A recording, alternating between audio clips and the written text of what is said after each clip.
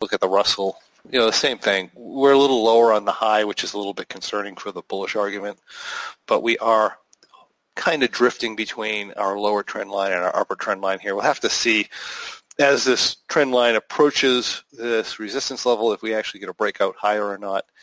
But again, sideways to leaning slightly bullish here. Even a breakdown here, we have some pretty good support in this 1630 area. We have also really, really, really good support at 1600. Not expecting any much of a down move, primarily thinking sideways to higher on this index as well.